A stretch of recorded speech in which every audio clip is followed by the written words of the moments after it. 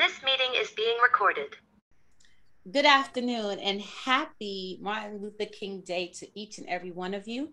We thank you all so much for joining us today. And so, if you do not know, I am Iris Denise Owens, your host of the Autopsy of Her Healing, Evolving, and Resiliency. And on the line with me today is my beautiful sister. Good afternoon, honey bunny. Good afternoon, honey bunny. Stephanie Deani Green. How are you today? I am wonderful. What a wonderful day it is. Even though it's rainy, cloudy, snowy, whatever it is, it's still a wonderful day. Absolutely. And so, to our audience who's joining us today, again, we thank you all so much. We have a wonderful guest with us today. We have an author on the line with us today, and we are going to jump right in. Our guest today is Mr. Milton Broughton, and he has a book that he has written. Well, this is one of his books because I think this would be, is this number 9? 8. Okay, so this wow. is number 8. Okay. I got to check the rest of them out. Okay. And so this book is entitled When the Sugar is Out of the Cake. So, ladies, gentlemen, prepare yourself for a wonderful, wonderful, mind-blowing conversation, because this title alone, if you haven't figured it out, you will as we jump into this. So good afternoon, Milton. How are you? Thank you so much for joining us today. Good afternoon. I'm great. I'm wonderful. I'm just glad to be here and be with you two ladies, lovely ladies. Thank you and stuff like that.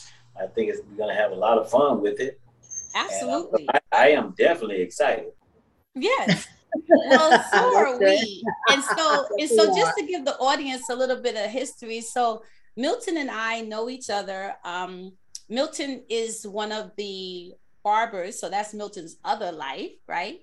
At my barbershop that I've been going to, my barber and I have been partners for 16 years. And I think at this point, I've probably known Milton probably about 8 or 10 of those. Yeah, wow. Something like that, right, Milton? And so, and I remember when Milton first told me that he was writing books. And I had never had the pleasure of reading any of his books. But then when we were talking one day and I told him, I said, I have a podcast. And I said, we'd love to have you on. And so this is how we got here. Also, Milton he wears many different hats. Milton and I have also ran into one another at church, as you are a minister, are you not, Milton? I am. All right. So I love the fact that you have all these different dynamics, which is what we are always looking for, because we believe that life is ever evolving. And so I love that you have all these different facets of you, right? The diamonds. Yes. The diamonds. So we're looking forward to you sharing these diamonds, these nuggets today with us. And of course, you're also a part of our men's series. So we are so excited to have you, and we're going to jump in and get started. So tell me, Milton, when the sugar is out of the cake, how did this come about? When the sugar is out of the cake, it really came about, I am a complete romanticist anyway. I share some other books with you, we might get into it, about a little romance. And what happened with the sugar out of the cake, I be trying to help people and talk about things. I have that one too. Yeah, but what actually happened was in my last marriage, I was married, and, I was saying I'm gonna write something because I remember the sugar became absent from the cake. Mm-hmm.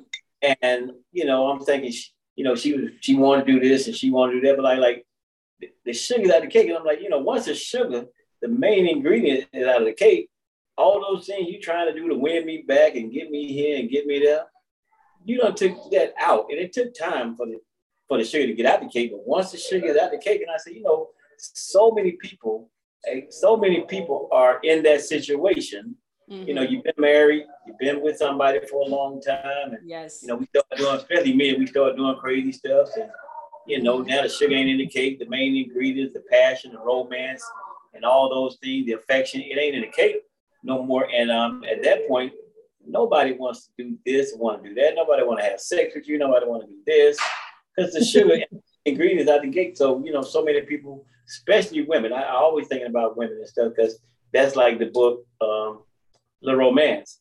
We need to get back to how we do our Black women and how we treat our Black women, how we lift them up as our queens. Mm-hmm. And so that's how the book came about, just thinking about, where we at. Because right now, to me, I feel so sorry for the young Black woman and what she's up against. I just said, I work in a barbershop. Yes. I hear you hear all. Hey, in the barbershop, I'll be like, Lord, what the hell? Yeah, listen, Milton, you know what I loved about this book? It was honest. It was honest and it was raw.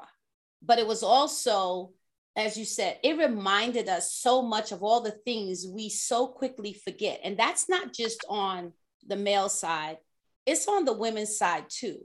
And you address that. I love the fact though that you took food as an analogy. I love that. The whole yeah. idea of phenomenal. Yes, the food, the analogy of a cake and the sugar, when the sugar is out of the cake. And you're right. And so I'm going to jump in by saying, I want you to talk about that you went into the store, and this is a part of the book, and you bought this cake and you did not it was a diabetic read cake. the label and how you tied that into relationship. Exactly. Because to me, that was like, there was like message. Exactly. Yeah. Wait, what do you say? Danger, Will Robinson. Yes. This particular passage in that book is like you say, it go both ways, because we always missing things and signs and stuff like that. Right. And so this one right here can really go both ways. And I hadn't decided that, I went to this pastry shop, and everybody told me about this stuff in there, and I couldn't wait to get in there. And so I go in there and I see this and I see that. But what I saw was this big, nice chocolate cake. Mm-hmm. And I was like, I got to have that cake.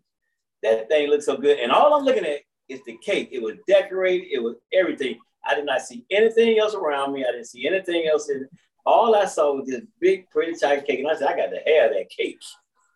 And so I just go immediately straight to the cake, pick the cake up, take it to the counter, pay for it, take it home. Can't wait to get home and eat this cake. Yes. Yeah. And I get home and I cut this thing, and it ain't got no sugar in it. I'm like, what in the world? I said, they don't show me a cake like this. Irish, y'all tell, I'm ready to call and cuss these people out. They don't sold me a sugarless cake. So I called the lady. In a pastry shop, nonetheless. In a pastry shop, nonetheless. I'm like, okay, y'all done sold me a cake. I'm ready. I want to raise hell, but she called me right now. She said, I said, y'all done sold me a cake, and it ain't got no sugar in it. She said, excuse me, sir, calm down. Calm down. She said, you bought that cake out of our dietary section. It was a clear sign up there that said dietary section. I saw the sign, and I felt so bad that I missed the sign. And with that, sometimes women and men, but mostly women, you just looking at the size of it. He tall, got good hair, good teeth. You're looking at all that stuff, and you missing the signs. If you listen close enough and read them close enough, you can read that the signs are there. And then later on down the road, you done got with this sweetless person that you got with. But y'all just, sometimes we get to looking at men. We do the same thing, because I'll say this raw. We just looking at that backside of hers. Mm-hmm. Yeah, that backside of hers. Right. We're missing all this toxic stuff coming out of her mouth. Right. Yeah, we just got caught up. We got caught up in our breasts and ass and all that kind of stuff, and we missing it. Right. And next thing you know, down the road, you're talking about, how did I get him? Who is this person? Well, you missed the sign. Yes. Because God, in fact about it, God gives us signs who we're dealing with. Come on, Milton. God gives us signs all the time. He makes us slip up in our lives. Okay, are you listening? Are you paying attention? No. You look, everybody telling you how good he looked.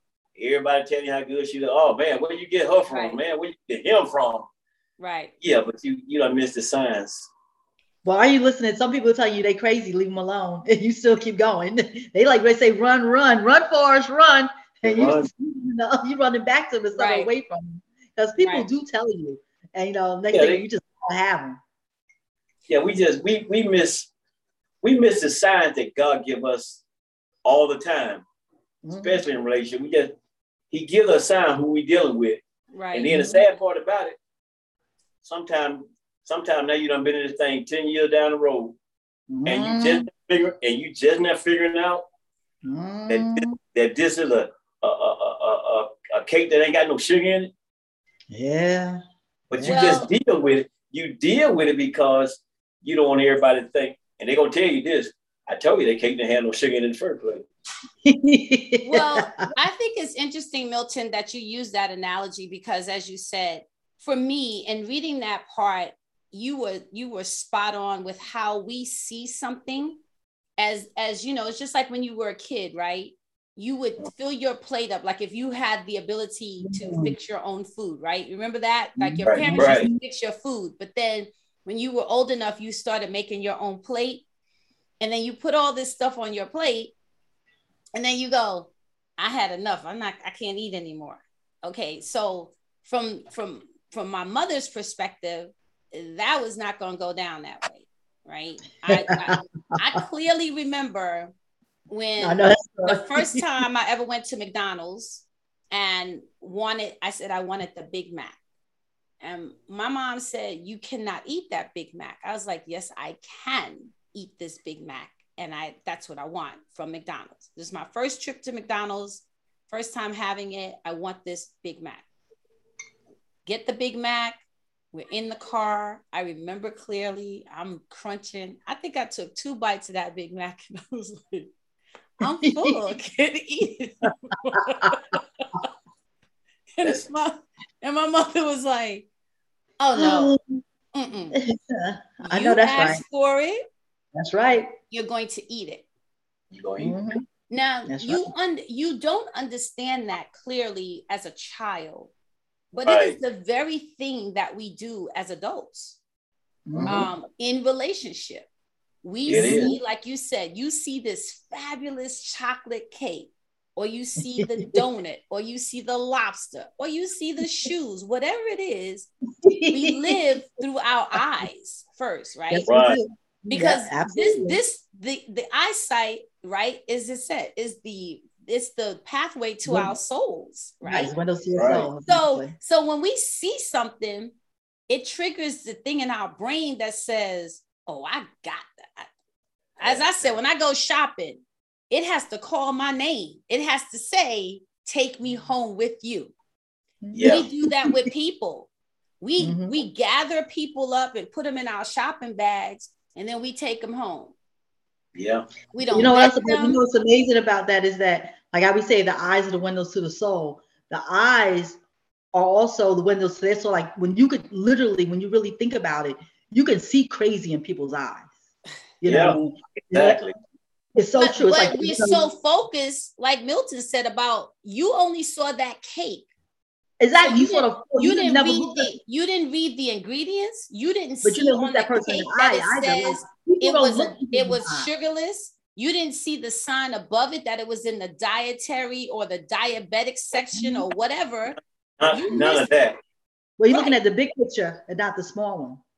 Yes. None of that. And so we do that. And as women, you're right, Milton, we do it a lot. And then sometimes I think it is, we find ourselves in situations. And then even though we realize that this is not the cake for us, this is not the meal for us, this is not the person for us, we go into but I have already invested time. Yeah. I've invested time, right? How Milton would say, you pay for all those ingredients. They're so expensive now. I got a friend, Larry. He's a customer at the barbershop. He's kind of special. He got a girlfriend. He took her out to dinner, and she put all this food on the plate and stuff like that. That story in the book, yeah. Food, and what he called, I said, Larry, he said, yeah, she had the big eye. So, yeah. Talking about the big eye. When you had the big eye, somebody say you had the big eye, your eyes have bigger than what you what you can handle. Right. And then you don't know how to, you've gotten yourself in, so now you've ordered all this stuff, right?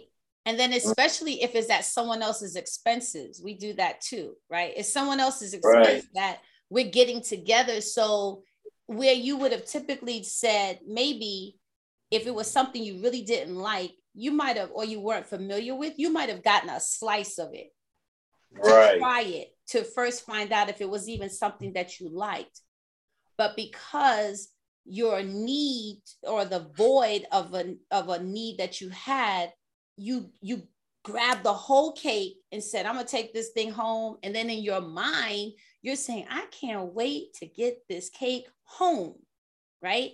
So you've already invested in it. You're vested in this cake, and you get this cake home and find out that this cake is missing. Also, Milton, you talked about a cake that you made, and the cake was bad, but you kept trying to eat it. Yeah. Because I was invested. I just, why did you keep eating this cake that you knew was not good? Simply because I invested. It wasn't good. I was invested, but I'm eating. I know life is trial and error. And I always say this when it comes to cooking anything. Yes. If it turned out halfway decent, it don't kill me, then I'll just keep on eating it and stuff like that until it just totally make me sick. And I should have trashed it in the first place, but we invested now, and so we just trying to eat it, and because you don't want it to go to waste. In other words, just what I'm saying right there is that I hate to think, especially women, you hate to think that you wasted your time. Yeah, you hate to think you wasted your time. You mean tell me I done did this, I done prepared myself, I done got myself together, and he talking about coming over there the first time and date. You done invested, you done got your best outfit, you done got your nails did, you done got your hair did and stuff like that. And now you just trying to make the best out of this thing. Yeah. And so you just keep eating. And some people just eat too long. Next thing you got a stomach ache, you done got sick. So Milton, do men have that same thought process? Like, do men ever look at any relationship in this sense of, I've invested time? Because now that we're talking about that, of course, men and women, we are different. We process things completely differently, right? Yeah. Right. And Steph and I have talked about this. We've laughed about it because sometimes as women, when we meet a person, when we think that this is our person, we laughed one day. We remember when you were younger and you'd start writing your name with their name at the end, and in the notebook with the X sign, the X and O signs, and I'm in love, and da da da da da. Do guys do that? Do guys go through life with that? Like, I see her and I'm gonna add my name to her name, or I've spent this much time with her and I can't use her name and put my last name behind her name. Do they do that? Like, now she's gonna be, she gonna have my last name. Not really. We don't think that deep and get too deep in it. I don't understand I remember when I was young, this girl done got me some t-shirts with the arrow pointed at it. I'm hers, he's mine, all that kind of stuff. And we look at them like, no, we ain't gonna do that. Just like the same thing about, women, when y'all are young, y'all don't plan out your whole marriage and everything. Y'all see the business, this kind of stuff. And for the most part, we're not thinking like that. Right. Like in the book, we are just physical beings, and to get the emotion and think that deep and stuff like that, we just not that deep into it like that. So most of the time we don't. The most we gonna do is give you a thing. We was young. Most we gonna do is give you a piece of paper, say, do you like me? Check yes or no. If you say no, you can move on to the next category. It's so funny. I had this conversation with some people yesterday about, as you said, Milton, early on, about how you feel for young Black women today. Yeah. But it's not just young Black women. I think it's Black women. If you are single in this time, in this period of life right now, this has been a progression to this point. Like, back in the 80s and the 90s, it was, there were more Black men incarcerated than there were men out here, you know, men on this available men. Then we went through AIDS, and we had more men who were more becoming in same-sex relationships as they were versus them being in heterosexual relationships. Then we had the education thing, the education gap, right?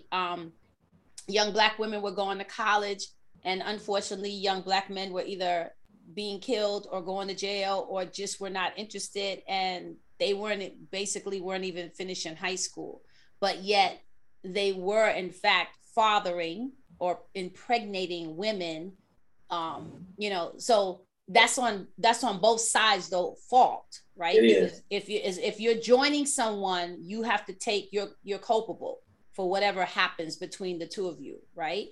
Yeah. So it's interesting to me. I was having this conversation where someone said, a male said, you know, it's like, my reverend told me years ago that a woman has to get a man to the point of him wanting to be married, to be prepared to marry. And I thought to myself, I've never heard that before, right?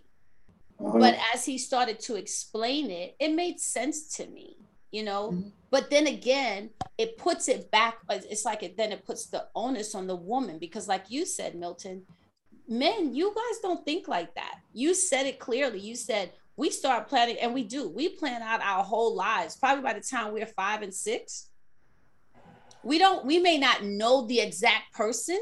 And sometimes we do. We've picked him out. We've identified who he is. He may be not even in our world, but we've picked him out. We've identified the type of man. Either he needs to be like my father, or definitely not like my father, or he needs to be Michael Jackson, or he needs to be my teacher who taught me everything. But we identify the type, the person, the characteristics, how he needs to look, the skin, the color of his skin, what type of eyes he needs to have, what color his hair needs to be. And then we hold on to those standards pretty much our whole lives, right?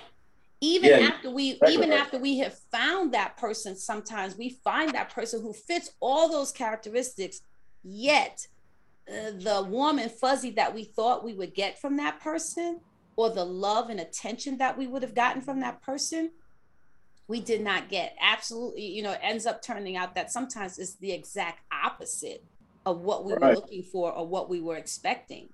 And so it's interesting in the dynamics that then how do we as men and women find that sweet spot, as you're saying? How do we find that sugar and keep it in the cake? Because we are so vastly different, and yet we want, I think, the same thing. Yeah, to a great degree, we want the same thing. I'm marrying a couple this weekend coming up Saturday, and I counseled them the other day, and I told them this. I said, y'all getting married in a rough time, in a rough area, and one of the main things, the main problem in relationships this day and time is social media. That social media is killing relationships. You know, and everybody got these different ideas. Most women, you know, y'all can see y'all focus better than us. Y'all can see your direction. You can see what you want, even when it comes to business, school, education. Y'all see things more clear in what y'all want, and y'all strive for it. Men, you know, we ain't got no covering on our eyes, and we see this, that's distracting us, that distracting us, this distracting us. And by the time all these things get through distracting us, now we're not on the same page with our mate, because we're easily as men to get distracted. Yep, women, bam, y'all gonna do exactly pretty much, you know, what you want, what you said, the things, the criteria you want from God. You know, every now and then it takes so long, so then y'all will bear off. But men, we are gullible, and we see that piece of candy, we see this piece of chocolate, we see that cake over there, and we lose focus on this relationship and where we're supposed to be and where we're trying to head. And that's why sometimes to me it's so hard for people to just stay on the same page. But I know you were saying, like in your book, that the thing is when like you were talking about, and by the way, you got to give me the name of the pastry shop in New York that you say had the best pastries, because I'm a New Yorker. So, Yes, she's a I New go to, Yorker. so, yeah, She's so a native I New gotta go Yorker check like out me. But you were saying like how she wouldn't give you the discount on the brownie. Oh man. And it was the same concept. It was like the same concept as us women, that we have to hold our standards, because that's to help keeping the man focused. Even if the focus is not you no longer, because like he doesn't, your standards, he can't stand up to your standards and he needs to go. But the one who wants to stand up to your standards, as long as you keep your standards, he will stay there with you. You can focus and build together. Yeah, a lot of times men just don't like to be invested. One passage I was talking about in there about men to go to a drive-through restaurant, and they'll just get the hamburger because the combo costs too much. I'm not trying to buy all that. I'm not trying to invest in all that. Just give me the sandwich. Yeah. And we don't like to invest. And so when I went that particular thing you talking about, when I went in that store, the first thing we gonna do as men, we're gonna try to Jew you down. We're gonna try to get this. We're trying to get a little bit of something for nothing. And that's the same trying to get y'all. We trying to get a little something for nothing. Not understanding, this person got to work. The lady say, no, our stuff is well worth it. It's worth every dime. When you get it home and you taste and you see, we make that stuff fresh every day. And our stuff is worth it. So no, we don't get no discount. You can either take it or leave it. Mm-hmm. And that's what a lot of women need to do. I know sometimes in some things I said, it's been a long time since you had a cake. So it's been a long time since you had a cake. So now you just kind of bending your thing, your rules and regulations, because you just, at this point, now you want some cake in your life. Right. But y'all got, see the ball is in y'all, totally in y'all court, and y'all got to hold y'all value and say, look, you can either take this or leave. I'm not bending my morals. I'm not bending my values. I'm not bending, either take this like this or don't take it at all. And you got to know who you are. Because like I said in that particular passage, we are physical beings. Mm-hmm. I don't care who it is. It could be your wife, your girlfriend, you've been married to her. When I initially saw you, I saw the physicality of you. And I saw what you might have got married and went on down the road and everything, but look at her, I want to hit that. Uh-huh. Exactly. But because she held out and she made me see more of her than just that. She made me wait. She made me see that, about her brain, about her mind. Say, okay, you know what? This woman here, she's worth more than just a hit. But initially, that's what I saw. Mm-hmm. When I first saw my wife, I was like, yeah, that's what I want. But she I gotta jump to get to that thing. Yes, I got, I'm gonna do whatever I gotta take and say whatever I gotta say. But on and off, and like even Steve Harvey talking about this 90-day rule, which is pretty much hard for everybody nowadays because we live in such a sexually explicit world. It's everything on TV, all the rappers, all the songs, everything. You might be trying to lay there and think, but everything around you put on any kind of TV show, any kind of movie, even cartoon have some sexual scenes, and you want me to wait 90 days and all I see around me is sex. But the ball is in y'all court when it comes to that, to make us understand that there's more to you than just sex. Because if you don't show me there's more to you than just sex, then I'm going straight for what I see. But Milton, let me ask you a question. Go ahead, Steph. Okay.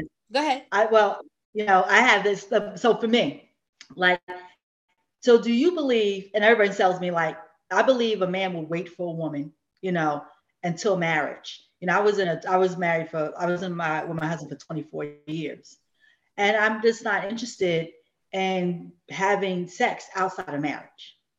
Right. I mean, I know it's not a common thing today, but I'm not willing, to, lower my standards or anything like that. I just, it doesn't work for me. I don't feel comfortable in that situation. And, I'd rather, be involved, be married, when I decide to share my body with someone. Now, how hard is that in this time and day to have a relationship like that? What do you think? Let me say that I'm gonna answer this, and then I want to ask you a question from a male standpoint of view. if a man really, really, really loves you and care for you and he's fond of you and he really want to be with you, he'll hold off, he'll wait, and he'll do just that. It's so difficult now because like everything got sex in it subliminally, and everything got sex in it, and but it's possible. And a lot of men will if it just all depends how I feel about you and how did I initially meet you. You know, have I known you for a time and I just grew to love you and care for you, and I just say, okay, if that's what you want to do, then I will do that. You know, it's very rare that can happen. Okay, but here's the question that I want to pose to both women. Okay, you say you wait because you want to wait to get married, and you date and you find a man that date, that do that and stuff like that. But then what do you feel, or what do y'all think, or how do y'all react when you wait all this time and the sex is not that good? I'm jumping in right here. There you go. Go ahead. So this is what I love about Steph and I's dynamic, because we see things vastly differently, but the same on many levels. So my standpoint on, I understand, yes, I've experienced, I think, all of these things. I've been married before. Steph's been married before. We've been divorced. So it is, for me, the thing is to say, even if a man says he's going to wait for you, or if you do the 90-day rule, right? Or you wait until you're married. How do I know? And I have experience. A man is saying, I'm waiting on you, but in cases, this man, he's waiting on you, right, to surrender to yourself to him. But in the meantime, he's not really waiting because he's having sex with someone else. He's satisfying his needs somewhere else. And you're believing that he is truly 100% waiting on you. That's a risk you take, because you don't, and that's a person's character, and there's nothing that you could do about that because you don't know, right? Yeah. I also am of the mindset, at this age in my life, I get it about, waiting and not surrendering and making someone see your value. Right. But I also, where you're coming from, what if the sex is bad? Because to me, sex, intimacy is very important in a relationship. Right. And so if I'm going to sit and wait for you, or you're going to sit and wait for me for a year or however long we say this, my standpoint is, I wouldn't buy a car I have not test drive. I'm not going to buy a house sight unseen. I'm certainly not going to put something so dear and so valuable, which is my sexuality and my sexual happiness, as well as yours, to that type of test. And then we get married and find out maybe we're not even compatible. Right. Maybe I don't work. Maybe you don't work. Now what? Well, see, so now you're in a marriage that's going to end up being sexless or really, really unsatisfied. Right. But that's the point is, like, when you have ridden that bicycle already, and, we all have, been married in relationships and things of that nature. I always pose this question, the sex, you're compatible in those relationships sexually, but then all the other things didn't work that got you to a position that now you're no longer with that person. So I would say then, how important was the sex? Because if it was so good sexually, now you're not together, then what was the issue? Because sex is the easy part.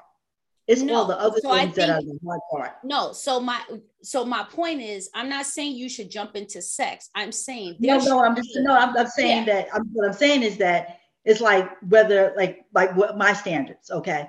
But what I'm trying to say is that when if like sex is important to a relationship, it absolutely is. But then there are some things, sometimes in a relationship, you can no longer have sex for whatever reason. whatever. And I get that. So and what so is that? like if someone becomes sick, yes, but or what someone becomes sick. Well, exactly. But I do feel that it is the times that we're definitely living in, but so much emphasis is on sex. If you don't have sex, you're not going to die. You know what I mean? If you don't have sex, you could take that energy and challenge it somewhere else. And I think the emphasis is there, but that's not that's really the problem with the relationships, because we have to be sexually compatible. So and I do feel that if you are on the same page and you do the work, you still got to do the work in the relationship, whether you're having sex or not, then you will find a balance. I think that just like when you meet somebody that you don't wait for, maybe 90 days, however long, whatever, you feel this person's hot and you want to have sex, 9 times out of 10 that it's going to be good. By the time you kiss that person and everything else, and very rarely is it bad. So, but it's really because really it's in your mind when you really think about it. It's just like when, like the thing is when the sugar's out of the cake. When that sugar was in the cake and the sex was so good, whatever, that sugar's out of the cake, that sex is horrible with that person because you no longer love that person or feel for that person. So it's really more in your mind than anything. So if you make love to somebody's mind and they make love to your mind, and by the time you come together intimately, that's a whole nother level of sex. Because that's the intimacy. So I'm saying intimacy first, and intimacy is not sex. Exactly. Right. It's the building of intimacy. It's the building of trust. It's the building of a foundation. But nobody's building the intimacy. Nobody's building the foundation. Everybody's hopping into the bed, and then now you have these spiritual ties. Now you have soul ties with this person, because every time a man is inside you, he leaves something inside you. You give something to him, and now you have those type of attachments. That's really why women don't want to leave these relationships. Now I'm giving my body to this person. Now I got to live this relationship, start over another relationship, give my body to somebody else. But if you took your time to really get to know this person, whether you wanted to wait for marriage or not, before if you were on the thing with the 90-day rule, before the 90 days, that man would have told you who he was and you didn't give your body to him. So you didn't lose anything. So now you're like, I could walk. I don't feel that I need to stay here because I've been giving my body. So I agree with you on that, but my point still is you could do 90 days, you could do 180 days, you could do 365 days. Always though, remember, a person will show you just and only what they want you to know. Well, that's an issue. And so even if you could, there are people who have never, there are still people who are virgins out here in the world. They do exist. My nephew just got married. Just got married. Right? He was 29. He was a virgin. Him and his wife were virgins. They just got married in May. Okay. And he just turned 30. So we know it exists. But what I'm saying his father was a virgin when she married my sister. And so it does happen. It is out there. I'm not saying it doesn't. I'm just saying it does become, because once I heard what you said earlier. It's like once you learn how to ride a bike, right? You never forget. Exactly. And I do think, and let me clarify here, because I didn't say this. I do clearly understand I clearly understand why God's word says that people should wait. There's a reason for that. You know why? In my opinion, you have nothing to compare. Exactly. You have nothing to compare. You have nothing to say. You don't know what's good and what's bad.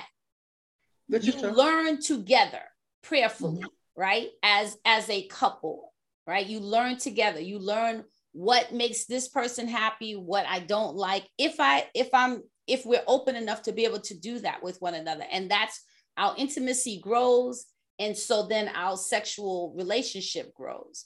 But when people get together nowadays and then say, I'm going to wait, or we're going to wait, right? And I say this because there was a guy that I met, and this guy said to me, he said, listen, I want to date for 1 year.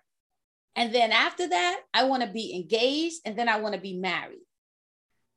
And he clearly said, what are your views on sex outside of marriage. And I stated what I just stated. And he said, he became very judgmental. He said, see, people talking about they're Christians and yet they're having sex outside of marriage and da da da da da da.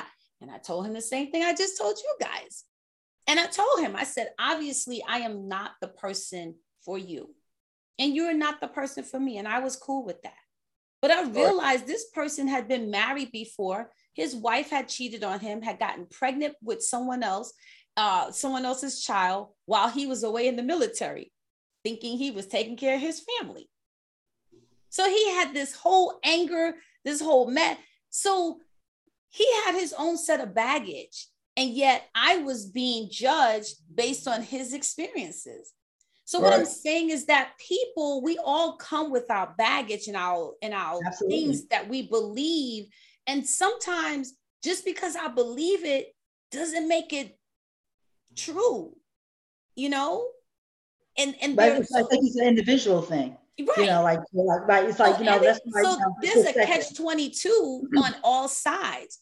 But Milton, I posed to you, do you believe that one of the differences between men and women, a woman typically will say, if she says, I'm making you wait, she really is waiting. She's not having sex with anyone. I agree. On a man's side, tell me, what am I far-fetched on that? Not at all. Most men are not waiting, you know, unless you are a pure virgin and they never had it. But most men, they might say stuff, they like you and waiting to get to you. But most of the time, I would say 90% of the time, they're not waiting. Yeah, we're not built that way. They're doing something. Because see, the thing like Steph just said, a lot of times sex have a whole different meaning for y'all. Because, you know, people are pouring out certain things inside of y'all. But, you know, men, we can have sex and it don't be that. Just like, you know, most of the time, people have affairs, these sneaky links that they call it. Most of the time, the woman's going to catch feelings way faster than a man, because a man can just do that and be done with it. Moving. And keep it moving. But most women, they can't just do that. You know, I've had experiences when I was young, you know, much younger than I was now. You know, I thought we had to understand we just going to do this and we just going to do that. And it started off like, yeah, she like, yeah, I understand. We just going to do it like this, spend the time. Next thing you know, I got all kind of problem issues going because she done fell in love. She done did this, she done did that. But see, men, you know, and men just built different when it comes to that. They can just have a sexual experience without the attachments and all that go with it, all the emotions, everything that go with it. And so, you know, that's why it's a sad thing to say that this happens. A husband go out and cheat. Yes. And he think it won't put to understand because he talking about, well, but it didn't mean nothing to me. You know, it was just this, it was just that. Right. You know, there's something to do. But turn that around. What if your woman cheated on you and she said, oh, then I just got a little extra, that another thing. He would not see it the same. Well, not see it the same. Right. No, not at all. I remember when I was younger, because that was always a thing. When you watch the TV show or, you know, you're watching a movie and a man would get caught, you know, typically it was a man. And that's not to say women cheat too, which is better at it. Yeah. We typically don't get caught like men do. Sorry to say. I don't know about that. But. No, I'm just going to say, because women tend to be planners. So we listen, we plan everything. We plan everything. Good, bad, or indifferent. We plan everything. We normally execute a little bit better. But I mean, just like I told you when my brother's girlfriend was going out, he did check her pocketbook. She had some condoms. And he, like, when he went to my mother, like, why she had condoms? She going out. And then, because she was going out to somebody else, obviously. Right. And my mother, you know, said to her, "Oh, you need to talk to her." You know, my brother's telling my mom, and she said, "Oh, she told her, oh, you supposed to buy the condoms when you got where you were going." I'm like, "That's what you told her?" You know, like, okay. So, but just going back to, as I said, when people would find out someone was having an affair, what was the thing that the woman always said first? Do you love him? Bam. for a long time, I could not understand. I was like, what the hell does that have to do with anything? Price of tea in China. But what I realized was because men say it didn't mean anything. And then we're going, what the hell are you talking about? It didn't mean anything. You slept with another woman. But a man is easy to detach.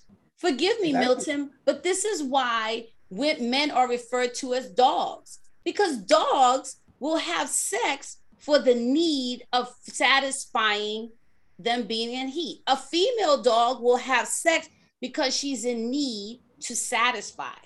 They sniff each other's behinds. I learn about who you are, what's your breed, what's your thing. We're going to do this thing, and then when we're done, goodbye, thank you very much. We don't never have to see each other again, right? Humans are not created that way, but we behave that way on many levels and many occasions. So when a woman finds out that her husband, boyfriend, whatever, is sleeping with someone else, she says, do you love her? Because then she knows, okay, am I really going to have to fight for you now?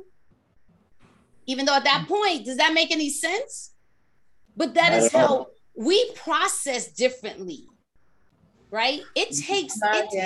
We process differently because a lot of times. I'm not fighting for you. You can have them. You want them, you can have them. But yeah, I know, but I'm just not that person. Yeah, we will say you can have him. But generations of women before us and still women today don't operate that way. Because in our heads, we have been reared to overlook, close your eyes, turn your head, because is he taking care of the household? Is he feeding you? Does he pay the bills? Do you work? Oh, no, you don't work. So you need to go over there and sit down. If he leaves or you put him out, can you afford this house? Can you afford? And you and I talk about this all the time. Can you afford to live this lifestyle that he has afforded you? Well, I mean, you're right about that. So we didn't have that. But we don't have women in our family. Like my mother was not that person. Neither was my aunts. They were like deuces. They weren't, but they put up with. But Steph, they put up with a whole lot more stuff that you and I would not. But they would never, like definitely, but they would never say, my mother always had her own business or whatever he could do. She made more money than my father. But it's just like saying so. But I'm just saying that they did stay longer than we did. But there's a lot of women, like especially women like where we grew up around. They were not those type of women. I mean, I know the type of women you are talking about, but they were not those type of women. Like I had a friend. I mean, you seem like she loved her husband, and like a lot of dynamics that went into their relationship. But we live in this small town in Bergen County. Town was so small, but he was in a bigamist. He had a family on the other side of town. Yeah. And when she found that out, the person who adored this man, everything for this man, she was like, I'm out. Her kids and everything. Right. I'm saying it happens, but I'm saying, as Milton's book says, as women, we stay too long, too many times. We put up with stuff that we should not have allowed to go on. Like we couldn't control what he did, but we accept it because we say we forgive you. And we don't know how to say, I forgive you, but I'm out or you're out. Yeah. Steph, do you ever watch Divorce Court? Yes.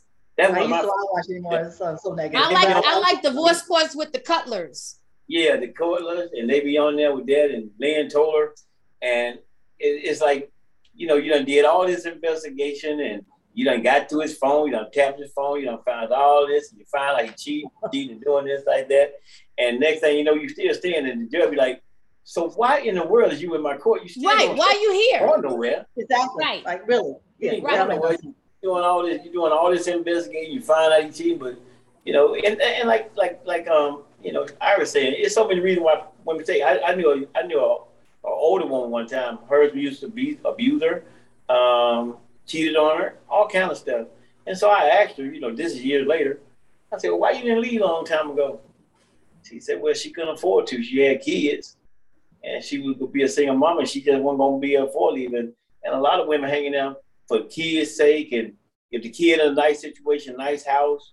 And one thing I was talking about how many, I'm single, so I be lonely sometimes. Sometimes I'm good, sometimes I'm lonely. But it's a terrible thing when you're in a relationship and married and lonely. Oh, that's the worst. I agree with you. I read that in your book. I'm like, that right. is we did. We both. I totally agree. we always talk about the greatest thing in life, Milton, is peace. Mm-hmm. When you turn the key to the place you call home, it's priceless. I could live in a shack, but if I'm by myself in that shack, I'm okay. But it's totally different when you live in a mansion and you got a hellified life in the mansion. Right. And you're lonely because the person who is providing the mansion, then that's normally the person, they're the breadwinner. They travel for work. They're always entertaining someone. Oh, babe, I got to do this. I got to do that. And that's not just the man. There are women who do the same thing. Right. Oh, absolutely. The house is where all my things are maintained. See, we don't understand sometimes you become an item. You're not even a person anymore. You become a thing. You become a collectible. You become part of the house, part of the furniture. Right. Yeah. Basically. But my mother told me, she said, let me tell you, you'd rather live in a shoebox than be unhappy in a relationship. She said, because peace is priceless. And it's so true. It is. And I learned that from a little girl. She said, I left my first husband. I left everything. Whatever I came with, whatever was there, I left it and just took me and my clothes. And because peace is priceless, and sometimes you have to go. And I always remember that, Yeah, I rode to a neighborhood not too long back, $300,000 houses and stuff, and I was just looking at them saying, how many people staying in these nice houses but just miserable? Many. Because for one, many times people don't want to deal with the shame, number one, of this did not work, especially if you were already told, like your family goes, he ain't. And then you fight for them. You go, you don't get to tell me. You don't know. Now you're performing every time you see your family. Y'all got to show up all natural, looking good, everything like that. Yeah. And you living a lie. Right. Yeah. That's the thing I wrote in there about. That's the thing I wrote about the lady that made the lopsided cake. Yes. Everybody see the cake lopsided. Trying to fix it up and mess it up and everything. This is a lopsided cake. This ain't going a lopsided cake. And first of all, I'm not. You don't have to worry about nobody. All over our face. But when you have a lopsided cake, when you have a lopsided cake, you don't have to worry about your cake all being gone or nobody taking your cake, taking it by accident, taking it by mistake, because guess what? They go, I see it's a lopsided cake. Everybody else see it's a lopsided cake. You the only one who cannot see that something's not right about that cake. So guess what? We're gonna let you have it. And the thing about it is she done invested in it, and she just trying to deal with it because she don't want to be proven wrong. Like you said a little while ago, sometimes they hang in there because this day and time people are so ashamed. You live in relationships and stuff.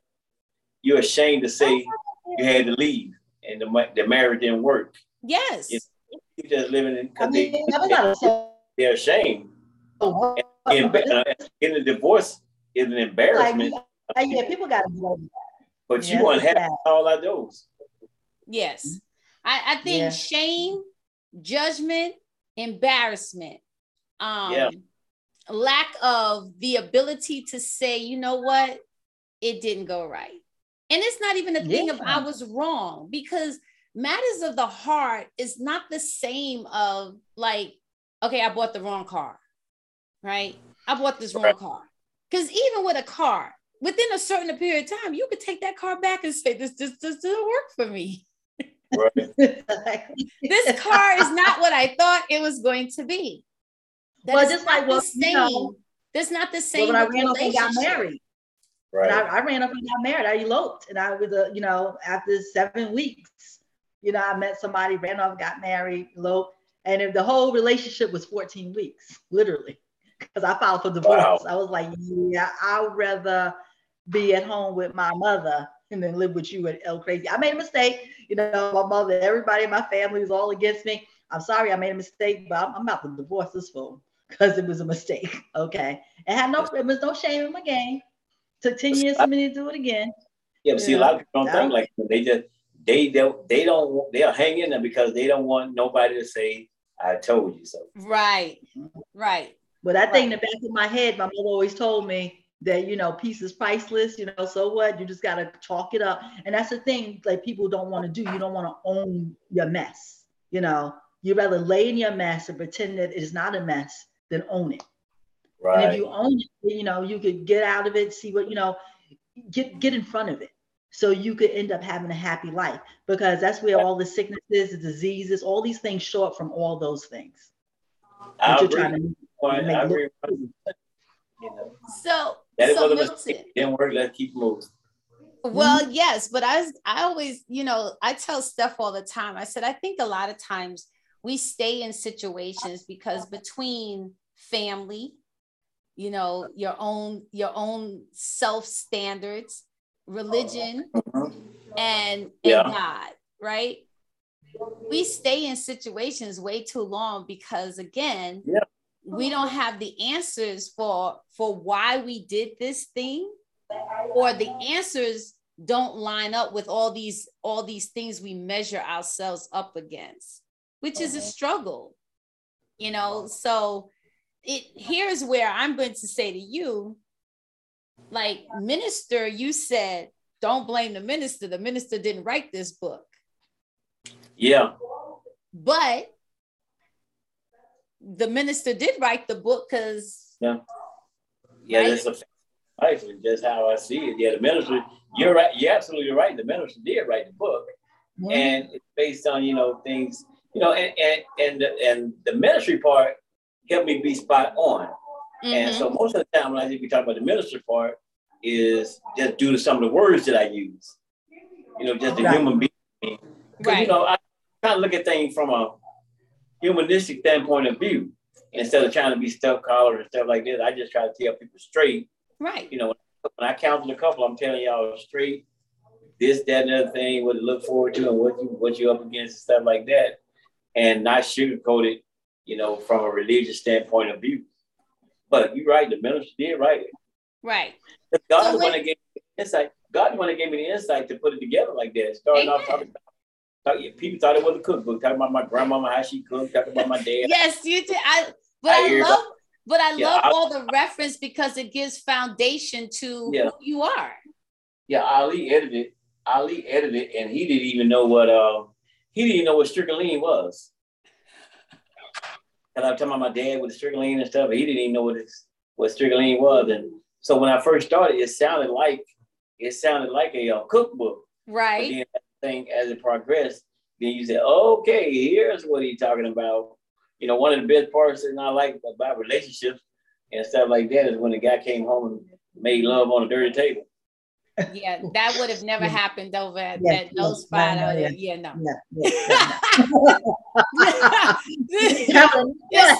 Especially, let's just start with just basic hygienes, bro. You came in and you didn't take those. That's an automatic no. That's automatic no. You're doing too much, sir. Right. And she's not enjoying it. She's not enjoying it at all. Not at all. Not at all. She's going with it like that. And the thing about that particular is like, dude, you know, you done got on the nerve, you know, hung out late, you know, did all kind of stuff, and you think, but you know, me and that's our ego. Oh, we just go put it down. She'll be all right. Nah, bro, you got to clean that table off first. You got to clean some things up first, man. Talk about the things and do some things. But even though you say that, but even though you said that in the book, Milton, he succeeded in what he came to do. He stayed out late. He came home. Yeah, because a lot of times he presented himself, and she took it. And a lot of times, what happens, therefore, especially with Christian women, especially, you know, the Bible talks about not denying him and stuff like that, and she just doing her wifely duties. Don't mean she enjoying it, but she just kind of you know, the Bible talks about, you know, not denying her husband, sex and stuff like that. And she's, you know, she trying or whatever, but she's not in. There's a lot of things that we do as people, especially women. You know, it's you're not enjoying it, but you're trying to be submissive unto your husband and stuff like that. You're not enjoying it because he's not. If he wants to give you the care and attention and everything, it would be better. But you know, like even like cooking, you know, if he's straight and he's doing everything he's supposed to do, loving and caring and everything like that, you don't mind stirring up and stuff and cooking for him. But if he ain't, you will still cook. But you mad every time, every biscuit. Ain't no loving that cooking. It becomes a chore. I was gonna say real cooking requires love. That's what makes the food taste good. It's just like bacon. If you baking the cake and you don't bake or you don't cook with love, it's never gonna. You could have followed that recipe to the T. When people taste it, they're gonna still say it's all right. It's missing something. I can't tell you what, but it's missing something. Because if he ain't doing right, you'll go in there and be like, you're not gonna put your all in it. You're not gonna put your best in it. You're just gonna put something together so he can eat. Because that's what you're doing. I'm gonna fix something to eat, but it ain't gonna be. I'm not fixing no neck bones, and I'm not fixing no oxtails. Look at you finna get this hamburger helper and this spaghetti, and we're gonna call it a day. Yeah, most women today, if they are not that women. If I'm pissed off, I'm not cooking jack. You on your own. You are on your own, my brother. No, you don't have to worry about it. Because here's the thing, for me, I don't break bread with my enemy. Yeah. I don't break bread with my enemy. Hence, when we are in relationship, when we are married to someone, and one of us are acting out of character and doing stuff, then why am I still expected to behave in this character that you believe I should be doing? Now, I get why. I'm not saying I don't understand, but I'm saying it normally doesn't happen. That's when you know you're in trouble. Because when one person starts to behave outside of the character or outside of the role in which we have developed together and how we play together, when you start taking your ball home early, we got a problem. Yeah. And see, that's like goes back to like what I was trying to say. You don't finish the game. You don't. There's so many things that come when you say you cook breakfast for your husband every morning, and then all of a sudden your husband goes, "I'm good. I'm gonna eat breakfast out." Bro, what? Bro, what happened? Wait, you doing what? Or I won't be home for dinner tonight all week. Bro, wait, what? So I'm saying the signs are there, but we tend to miss them all the time.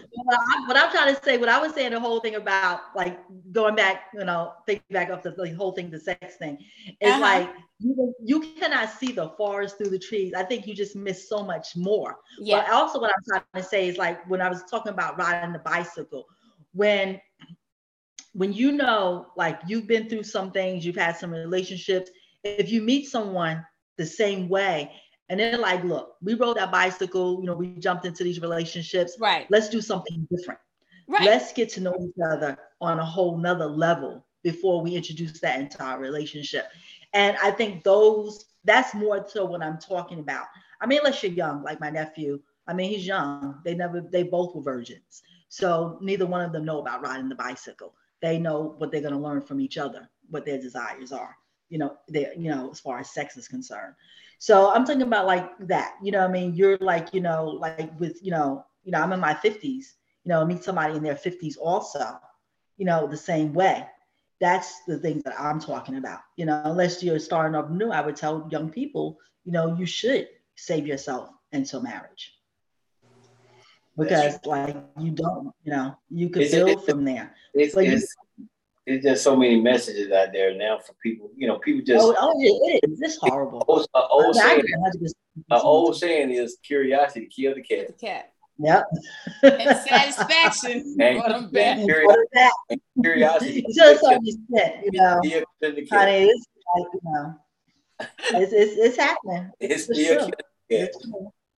Yeah, Listen, you're right. there's nothing new under the sun. This been going on for centuries before we were even thought about. Yeah, it will continue to go on when we are no longer here. But, there are like young groups of people that I personally know that are couples that are saving themselves. Yes.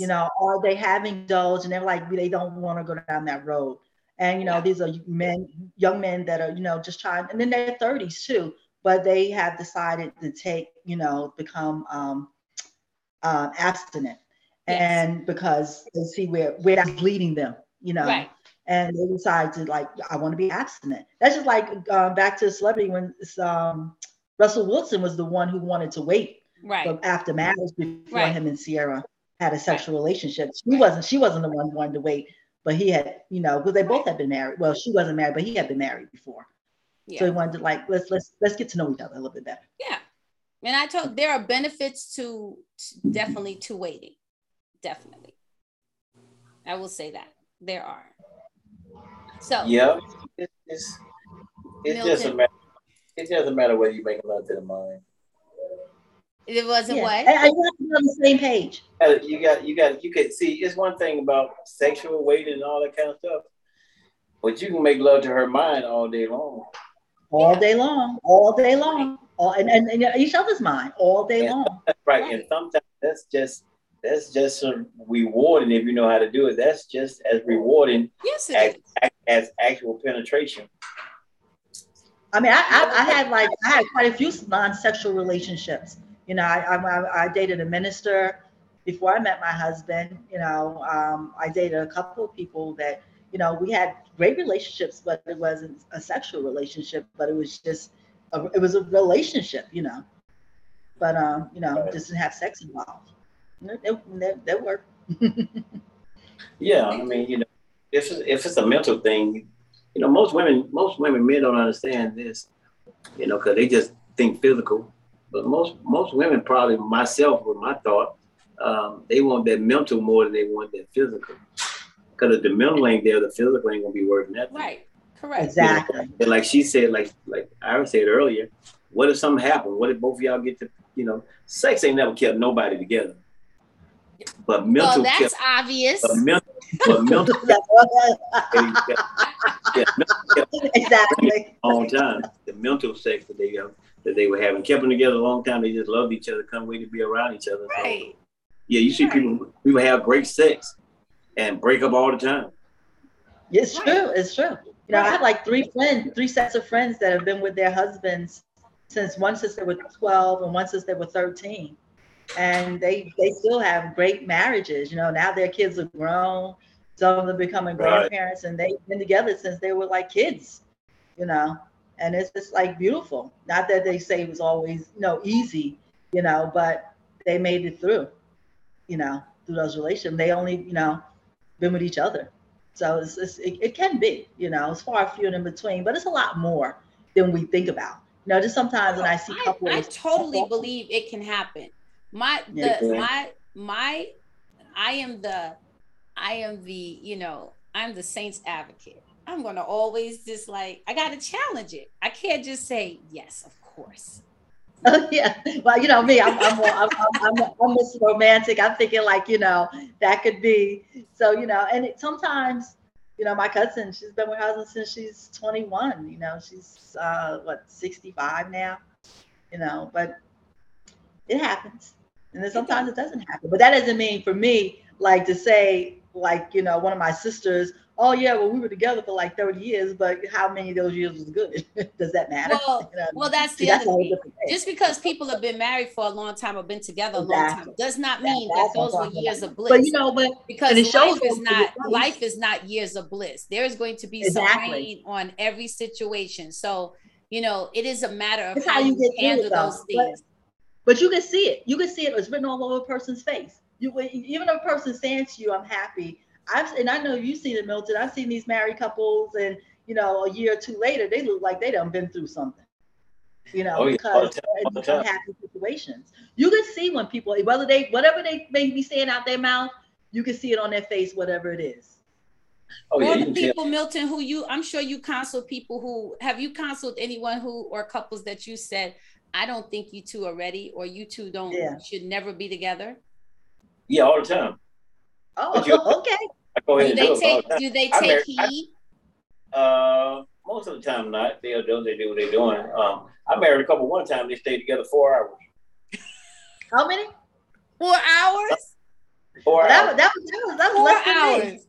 So that wasn't. So they didn't even get to the honeymoon phase. They just wedding was over. When a girl called me and told me what happened, I told her just don't turn the paper in.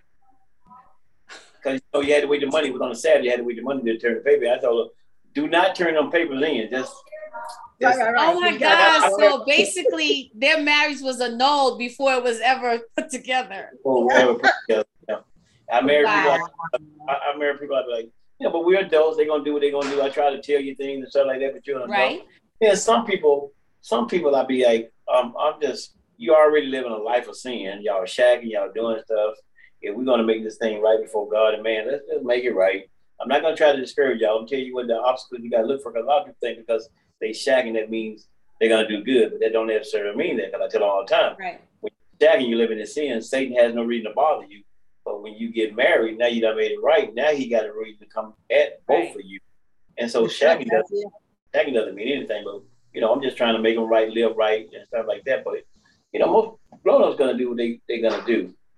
But most people want that wedding day. My dad made me marry my cousin. He refused to do it. My dad had me marry my cousin, and my dad knew the only reason my cousin was marrying this woman because his mama was putting him out the house, and he was trying to find somewhere to go. That happens too. That's fine. I told people, hey, Iris, I said when I started doing wedding vows now, instead of saying to death do you part, do you take this woman to be your wedded wife, to have the whole share and all that stuff? To death do you part. I say I'm just start saying for as long as you can, because it doesn't got to a point. It done got to a point just as long as you can, and that way when it gets to that, Milton. That day you say, well, Rev said for as long as you can, and today is that day. This is the farthest I can go with you. Oh my God! I mean, because people are married for these craziest reasons, tax write-offs and all this kind of stuff. Or they for the wedding day, they want the gown that's expensive behind wedding. For some people, that's marriage to them. That's just one day, okay? Yes. One day. I had the cheapest wedding ever, okay? And when I get married next time, it's gonna even be cheap. I'm on the beach somewhere, my son's gonna give me away, my daughter's gonna be my flower girl. I'll be there, and that'd be about it. Okay. The worst thing, people get married because of good sex. I was at the first wedding. He don't rock your world. Next thing you go, what you gonna do when that? What you gonna do when that die down? And I don't never like to say that sex get old, but I say it gets common. As you've been doing, it gets common. So then you stop making love to each other's mind. You stop doing what it is like. Like my son, he's still young. He's in college. But he has a little girlfriend, and he goes to school in California. She lives here. So he was just home for the holidays. So she come over and he'll make her breakfast. And I just said to him, I said, don't start nothing you can't continue. And that is the thing. I said, if you making her breakfast, do all these little nice things for her, if you guys really go, the whole gamut, then remember the things that you were doing for her. And I think that's what happens. Because we're human, we get comfortable. We have to remind ourselves. I know my mentor said that he would on his the phones have a calendar, and he said just because he would get busy, but on his calendar he had on his calendar like run my wife's bath water today, all the new things he wanted to do for her to remind himself, so to keep all that fresh, because it's really true. A happy wife is a happy life. That is those two words have never been spoken. And another thing I feel sad for now, because now these guys they looking for a mama figure that they can have sex with and take the mama place. They done spoiled them. They got them where they don't have work. They want to stay at home. They want to play video games. They want to do this. And it's a sad world out there that women have to deal with that kind of stuff, because that's how men mentality is. See, when I came up, my dad taught me how to take care of a woman, how I need to work, how I need to take care of myself. He would tell me this, don't you move with no woman. A woman put you out at the most inconvenient time. She'll put you out in the middle of the cold. So I learned from that. I got to always be able to take care. I got to always be able to take care of myself, and that's what I did. But nowadays, the roles have reversed. Now men are looking for women that got stuff, and absolutely, they are. Absolutely. It's just bad how things switch. But what's up with these women wanting to date these young guys? I mean, it's like, I don't even like the terminology they use for it. What do they use? Cougar. Oh my God. It's just horrible. But my thing is, when you like, a man is a physical being. You're 15, 20 years older than him. Are you crazy? He's looking at your pension. He's looking at everything else that you got. And he's not really looking at you like that. And these women are fooling themselves thinking that, oh, I can have this man. Oh, no. I think that's a whole nother problem, really. You know, they dating these men that could be your children. Yeah, it is. That's horrible. And they really think they're pulling them. Okay, you look good. You look good for 50. But this boy, he's 25. You don't look like a 25-year-old girl. Sometimes most of the time I think that's a sexual thing. Yep. Yeah. It is. I think it is. Because people falling in love. Like they're falling in love. When we get a certain age, you know, we ain't put it down like we used to, but you know, she find one of them young boys, but you know, the only problem with that is her head up against the headboard. She get hurt. She's hurt when she finds she ain't the only one. Yeah, she fall in love, and now you like you said, she's not the only one. You know, you like that he doesn't see you like, but they really feel like, oh, I could pull him. Yeah, you may be able to pull him, but can you keep him? And what's he gonna stay there for? You know, right. That's like very far few of those relationships really work out. That's a lot of years that some of these women are running around here with. But guys, it all still stems back to goes back to the character of both parties. Oh, absolutely. Right. No, because at 56, you know, I had Steph laughing. There's this young man. He was 30, Milton, and this young man, I was looking for something in downtown Griffin. The young man says, excuse me, can I help you? He was a barber. And I said, and so I'm thinking he was coming to speak to me about, you know, my hair, because that, you know, barbers always, you know, Sean keeps my hair looking really great. And so I get compliments all the time. The young man said, hey, excuse me. And I said, yes. And he says, oh, can I help you with, you know, you looking for something? And I said, yes, because I had already walked up the block and down the other side.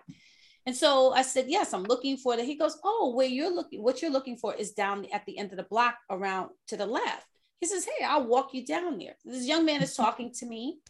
And then he says something to me. He's like, do you have an Instagram? Or he says, are you on the gram? He doesn't say Instagram. Are you on the gram? I said, yes, I have 2 Instagram accounts. So he tells me what his Instagram account is. Okay, great. Wonderful.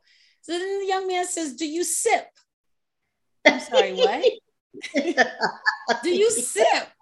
I was like, what? He goes, do you drink wine?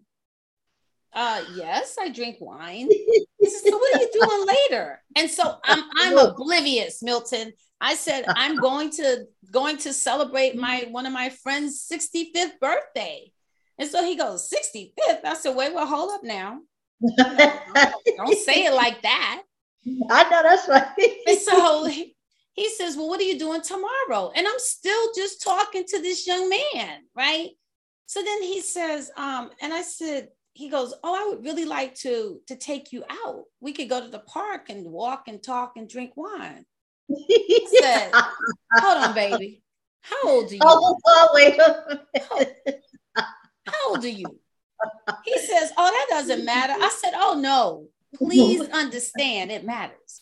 My oldest child is 32 and has a child. My middle child is 27. And my youngest, I just dropped off at college, who's 18. So then he says, I'm 30. I'm grown. He said, I'm 30 and we're all grown. I said, no, baby. You are not grown. I'm grown. I'm grown. You are not grown. Not in my world. What I look like with you 2 years younger than my oldest child and 3 years older than my middle child. And Lord, forget it, you could be my youngest child's parent. Are you crazy? Ain't nowhere in the world. But no judgment against if two people find themselves together and decide that we work. Then I know a whole bunch of them. More power to you. But you know, my saying goes, if I could push you out, I don't date you. If I could have been your mama, ain't nowhere in the world. Okay, you're not my mama. But it's been going on for years. It's a double standard because young women are attracted to old men, and it's not always that it's a sugar daddy thing. There are a lot of young women who are interested in older men, right? And so then when it's reversed, then we have a problem with it. But again, it's the two people involved. If two people come together, regardless of how old they are and whatever the case may be, you know, you can't say people are, you know, something's wrong with it. My mother told me, she said, don't date old men, they give you crabs. And well, my grandma said they give you worms, but hey. So what does a young man give you? Diseases. Disease. I'm talking about when I was young, you know what I'm saying? Like somebody so out of your age, you know, like, oh no, this guy, you know, you're 20 and this 40-year-old pushing up on you. I don't think so. Like, oh no. That's not gonna happen. Milton, I am gonna ask you. I will say we have thoroughly enjoyed having you on. So did I. And your book is amazing and it's awesome. And I definitely will recommend for people to read it. So again, guys, hey, don't forget, go pick it up.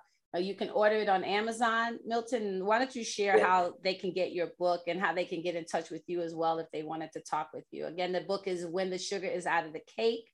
So Milton, you want to share how they can get your book or reach out to you if they're interested? Yeah, you can always get my book on Amazon. Books, and then we on Amazon books. You got all 8 of them. You got two Little Romances, 3 Debbie Dynamites, 1 Enlightenment Quotation for the Heart and Soul, and one of my bestsellers is my autobiography entitled I Could Not Die. And you can find out then. Sometimes, you know, I have it at the barbershop and stuff like that. Yes. You can always reach me at my email at isismilt@yahoo.com. And if you say something, I will respond back. You know, I will give you the phone number, but see, somebody might be some Looney Tunes out there. And I have everybody calling me. But I have a Facebook page with Milton Broughton and stuff like that. So if you reach out to me on that and plug me on your Facebook thing, then I'll talk to you that way. If you got anything you want to ask me, my life is like an open book. I will tell it straight, my thoughts, my ideas. I got a book I want to write. My next book I'm doing a book of poetry right now. But my next book I want to do a book called Chained. So many women, they got these older sons, older cats in the house, and they chained to it, you know, because the man and the woman broke up a long time ago, and she felt like you got to show enough love for both of them, the one that's there and the missing one. And next thing you know, she chained to that situation, not understanding that God gonna bless her with somebody else in her life. Mm-hmm. Uh-oh. Did I go off? Yeah. I don't know. Milton, you just went away. I can hear you, but I can't see you while you're doing. Okay, there I go. All right. Yeah. So, Steph, you want to tell the audience how they can get in touch with you and what your hats are? We wear many, but we'll just keep it, you know. I'm a life coach also, and my specialty is divorce and style. And you can reach me on my mentor.life. And of course, on the podcast, Autopsy of Her. And we're on Apple, we're on Spotify, and we're on YouTube also. Mm-hmm. Thank you, Steph. And again, you can reach me as well via idoLoveCoaching@gmail, or you can reach me at the Autopsy of Her. You can reach Steph and I both at the Autopsy of Her at gmail.com as well. You can tune into our YouTube channel on the Autopsy of Her as well. And then of course on Spotify. And so we, you know, and I did not tell you, I'm also a life coach. I'm a mental health coach, or I'm a mental health counselor. I'm a life coach.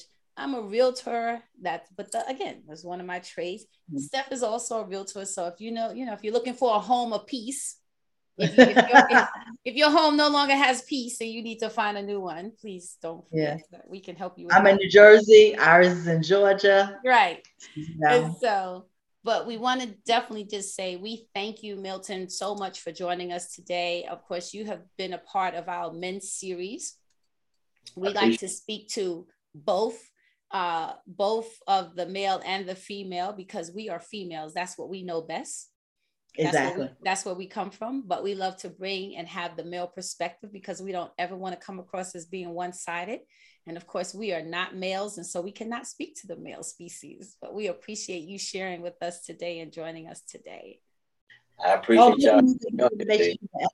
Your editor, Milton. And maybe we'll all get together again soon. Yeah, we would love to.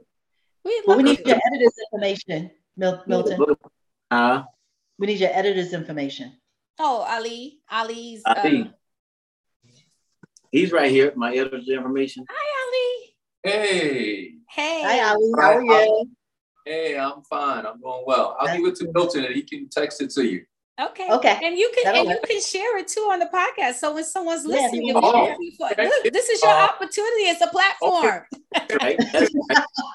Yeah, if anybody's looking to get any books published, they can definitely reach out to me at Ali, ALI, at Brathwaite Publishing. That's BRATHWAITE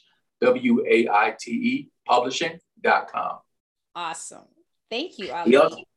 He also do filmmaking too now. There you go. See? Film, feature films, documentary. So okay, that's something I can hook you up. My son, he's in film school. He goes to Loyola Marymount University.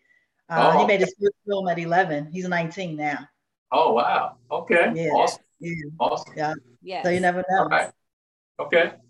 All right. Well, we want to say thank you all so much. We hope that you all had a wonderful MLK Day, and we thank you for joining us today and spending some time with us. We hope that we brought some sunshine, some nuggets of knowledge and wisdom to you today, but we just really enjoyed you being with us today. Milton, again, we appreciate you so much.